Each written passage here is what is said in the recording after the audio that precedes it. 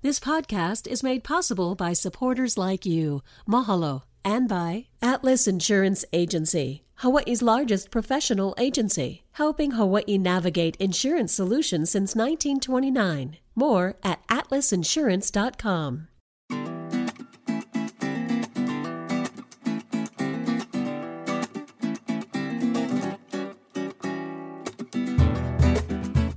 Hello, my kako. Welcome to a new episode of What's Kuyuan, where we start every conversation with this question because that's how we connect here in Hawaii. I'm Ron Mizutani, and today we're talking about the Green Lady of Wahiawa.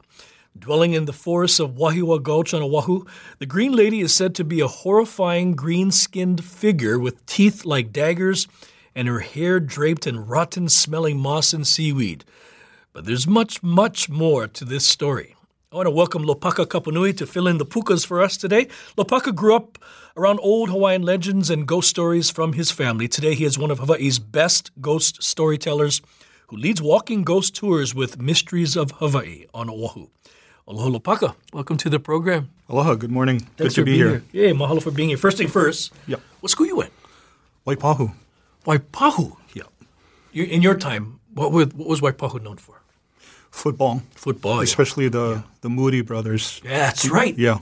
That's right. Andrew Moody went on to do great things at the University of Hawaii. Yeah. Yeah. Great team. Yeah, Andrew used to.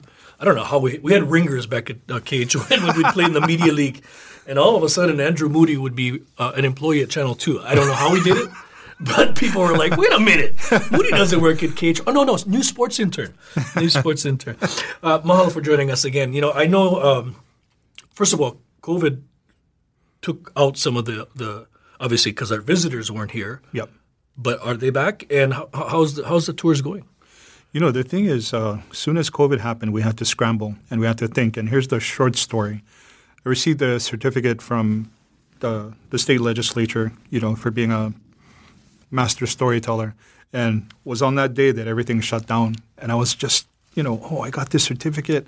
How can I be this master storyteller? And my wife said, go online, start doing virtual. And so because of that, we were able to stay financially solvent, and we actually acquired a bigger audience than we had before that. Yeah, your reach expands beyond just the actual physical tour because now people can take a tour with you from wherever they may be. From around the world. Yeah. It's crazy. Yeah. But you're back physically now. Yeah, we're doing good and we're, observing all the restrictions. I like your ghost music you just played for us. I appreciate that. Look, turn this thing on. Technology. I better do the same. But yeah, so you're back physically and going gangbusters. It's like 30, 40 people per night. Wow. Yeah. And the biggest walk-in tour I ever had was like 200 people at one time. We had to use a karaoke mic and speaker.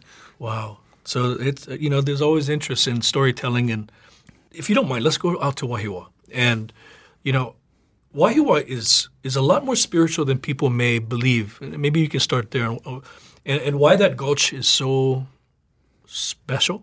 Is that the right word? Oh yeah. I mean, Wahiawa itself, that whole area has so many things. I mean, you could be here another hour just talking about that area in general, but specifically referring to the Green Lady. And, like you said, the urban legend is she's seen as this woman with scaly skin and, moss for hair, and she's at the gulch by the botanical gardens. The urban legend is, there was a flood going through that area, and she went to go rescue her baby, and, they both perished. But I remember the old Hawaiians saying that she was actually a mo'owahine, female lizard goddess, and that's basically her domain. And so it turns out she's not just relegated to Lelehua High School, which, by the way, doesn't make the list of the top 5 high schools that are haunted, so good for that school. But it turns out her domain actually stretches all the way out to Lake Wilson. Wow. And that every few years, as a mo'owahine, she has to take one young man. And so it's funny, on the news we hear about a soldier from Schofield being found in the lake. Mm-hmm. My friend who's a medical examiner told me it was interesting when I brought it up. She said, some of those bodies are found fully immersed in the water, but they have the clothes on, the shoes on, wallet, cell phone, car keys in the pocket. And so she said it just kind of looks like they just walked into the water. Wasn't going for a swim. It almost like something was, beckoning to follow them. You giving me heebie-jeebies, man. But yeah, when you said that, it took me back in time to my days of delivering news, and you're right. Every once in a while, you'd get these mysterious deaths, or at least bodies found in Lake Wilson, and really no explanation. Yeah. And so we were doing a storytelling at the Pineapple Festival about 10 years ago, and this very nice kupuna came up, and she said, "You cannot repeat what I tell you until maybe 5-6 years from now." Okay, it's been 5-6 years. Yeah. Okay. and I asked her why. She says, because that's probably how much longer I get left. I said, okay. And there's this festivities going around, games, food booths, all the ride and the noise. And she said, the mo'o goddess Kanoi and Lelehua, every few years they got to come down from Mount Ka'ala, and their hale, their place is Lake Wilson, and then part of Kukani Local. But she said every few years they have to come and they have to take one kane before they go.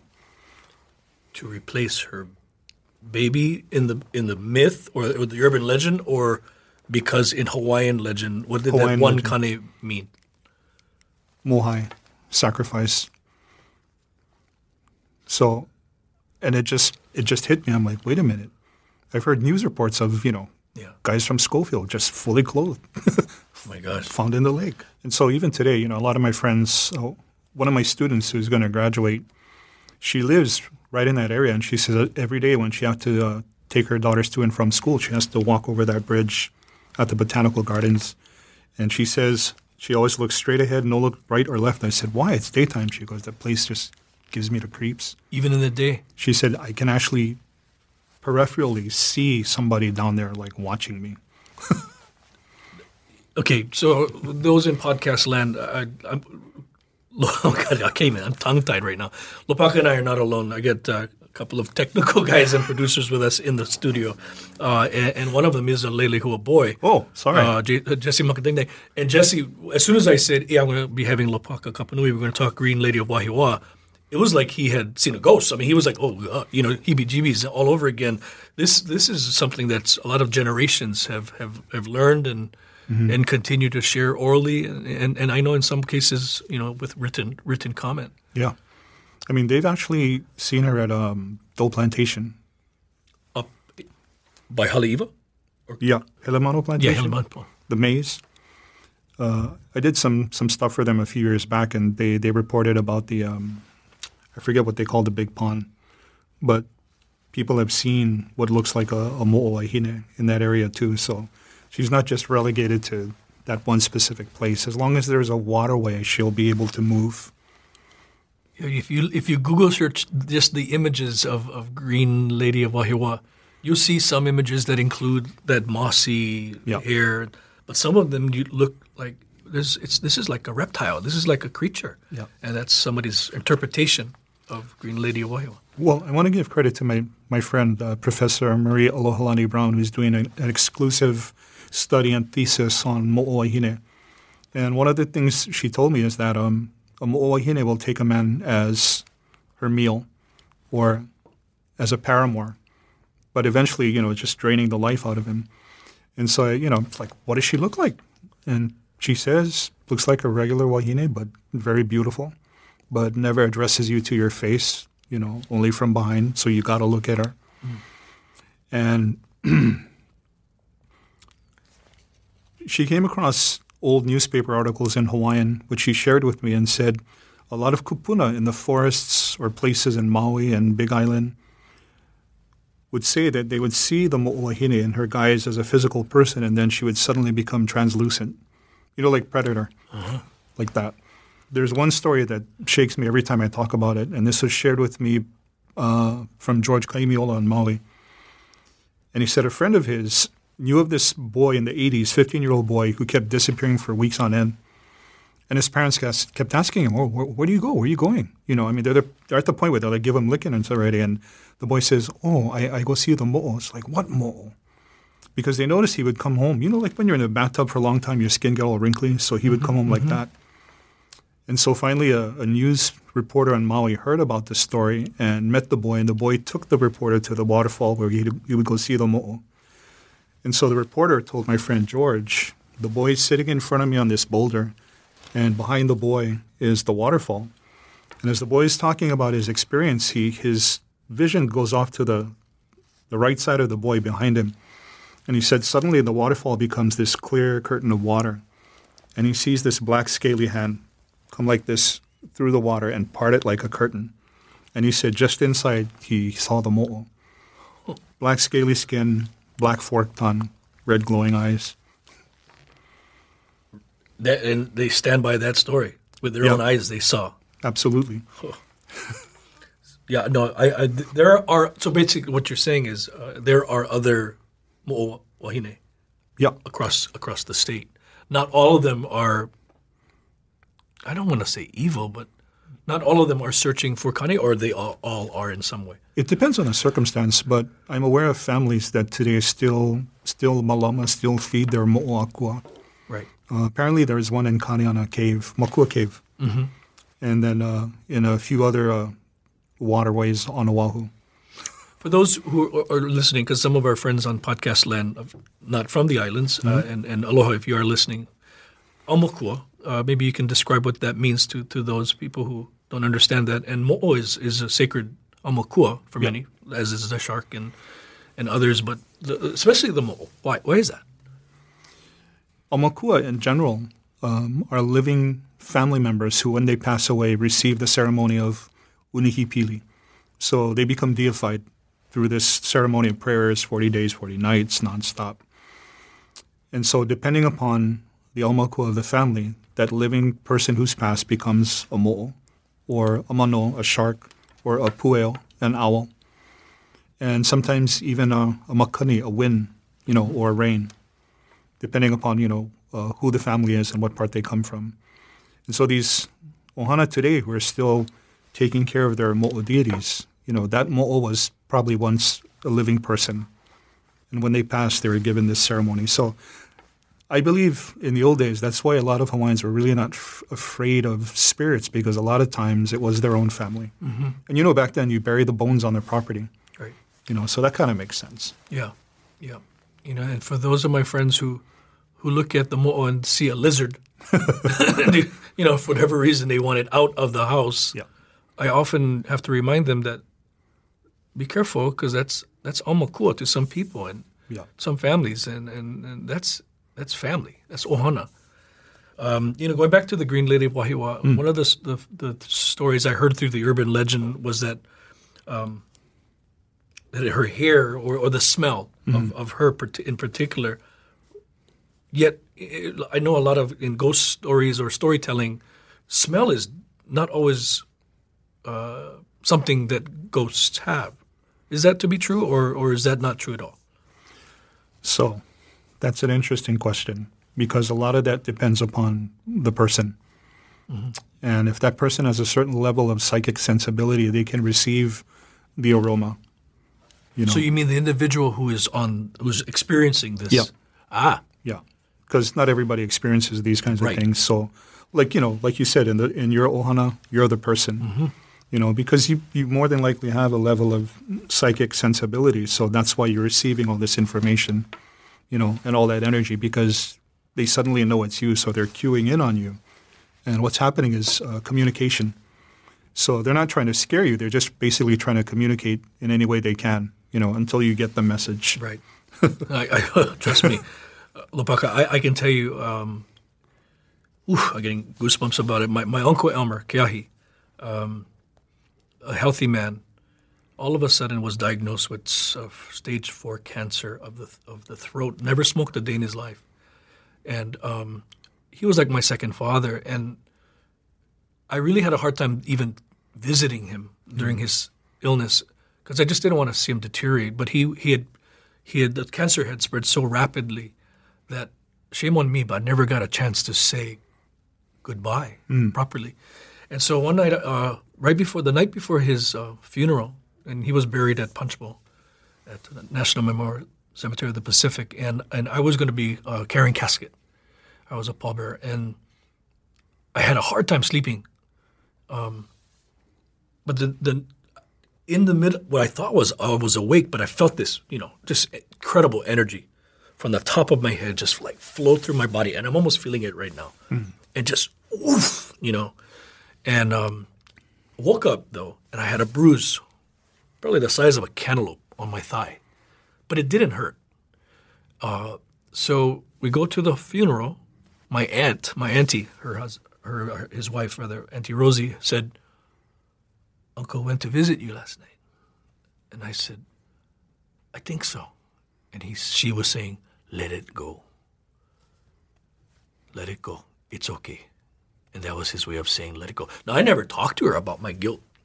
So she was the one of my grandma's generation. But I had a bruise. So it was kind of a mixed message. Yeah. Yet I felt it. There's no doubt about it. I felt this energy fly through my body. And I'm, again, it's like chicken skin on steroids. Yeah. So I believe it to be true.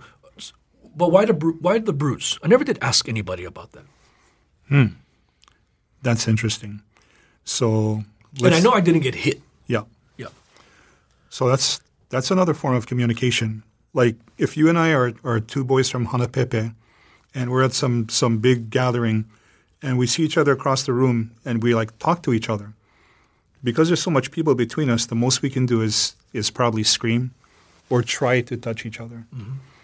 And so that's probably what happened. He tried to touch me. Tried to touch you. He wasn't trying to hurt you. Yeah. Oh, I didn't feel scared at all. Yeah. I didn't feel scared at all. And that's why I want to go back to the Green Lady of Wahiawa. Even though she would take Kane, or she would, and I know it scared the living daylights out of Jesse when he was young, and others who lived in Wahiawa. And I know the Akina family have shared this story many, many times. But is there a sense of fear of the Green Lady of Wahiawa, or not? Or for some people, is it just respect of that area? Even a kahuna that I know personally who feeds a mo'oahine today as we speak, he tells me all the time when he goes to leave the pu'olo, sometimes he's actually scared that she's going to come out and just grab him. And he showed me the pond where he goes to feed her, and when he showed me the picture, I was like, oh, brah. He's like, yeah, you feel him, and you're not even there. He goes, imagine when I got to go there and I got to feed her. Physically be there. Yeah. But I said, you know what? I don't think that's fear. I think that's kapu. That's her kapu, her reverence. Respect. Respect. Which is really, when it comes to storytelling across our islands, you don't have to believe, but you better respect. Yeah. Yeah. Even when people tell me to my face, I don't believe in this, jokingly I say, that's fine. They believe in you. Oh, boy. I want to wrap this up, but you said something earlier in our conversation about Leilehua not being one of the top 5 schools. Gosh, this sounds like another one school you went, literally. So Leilehua is not haunted. It is, but not top 5. But it doesn't make the top 5. Okay, so I got to ask you before we go, because this is what school you went. And maybe we'll ask you to come back to get into details. What are the top 5? So, number 5, Campbell High School. Number 4, just made the list, Kapolei. Number 3, Aiea. Used to be number 2 and number 1. Number 2, Stevenson Intermediate. Okay. Number 1, King Intermediate. King Intermediate. Yeah. And not because I went to Kamehameha, but I know there's all kinds of night marcher stories up at the Heights, and I know people who swear by it. Yeah. Not in the top 5. Not in the top 5. Interesting. It's King Intermediate in Kaneohe. It's built on an aukueva, an opening between worlds. And so as many times as the previous principals have told me they've had the school blessed, I said, you're only putting a Band-Aid on it. I said, don't do a blessing where you have to say, get out, go away, be gone. Do a blessing where you say, can we be here? Yeah. This is another What School You In episode. I'm going to ask you to come back and we'll follow all up and talk story about that one. That one is, that one I think a lot of folks would be curious to know why they're on the top 5 and You almost sound like Casey Kasem from just now. And number one, this week's new number one. So does it change annually, or I'm sorry, I'm just amused by this one. Oh, yeah, it changes depending on the propensity of the activity on the campus. So this includes neighbor islands or just Oahu? Just Oahu. Or just Oahu. Yeah. Because I would imagine folks in Hilo or in Kaunakakai would say, hey, what about us farmers? Or I know. Yeah, there's a whole different story. Hey, Opaka, thanks for joining us. This one gave me a lot of chicken skin for sure. And thank you for what you do too. You're welcome. To perpetuate our culture and our stories, and orally or whatever it is, we need to continue our storytelling because this is important. It's part of who we are. Absolutely. Yeah. It's a form of healing. For sure. Malo nui for joining us. Until next time, ahuiho. What School You Went is a PBS Hawaii production. Music by Taimane Gardner. If you enjoyed this episode, let us know on Facebook, Instagram, and Twitter, and tell your friends. You can find us on pbshawaii.org and everywhere you get your podcasts.